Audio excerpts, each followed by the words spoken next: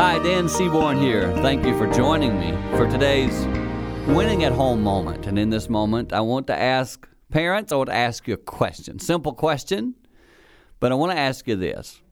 What example are you setting for your children by how you spend your time?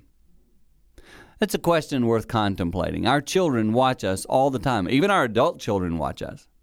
So as parents, I believe one of the best things we do is set an example by how we spend our time. So often as parents, we think the answer in most situations is our talking, what we say, telling our kids stuff.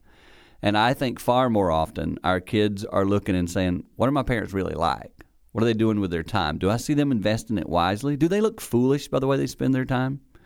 And so I think it's worth contemplating.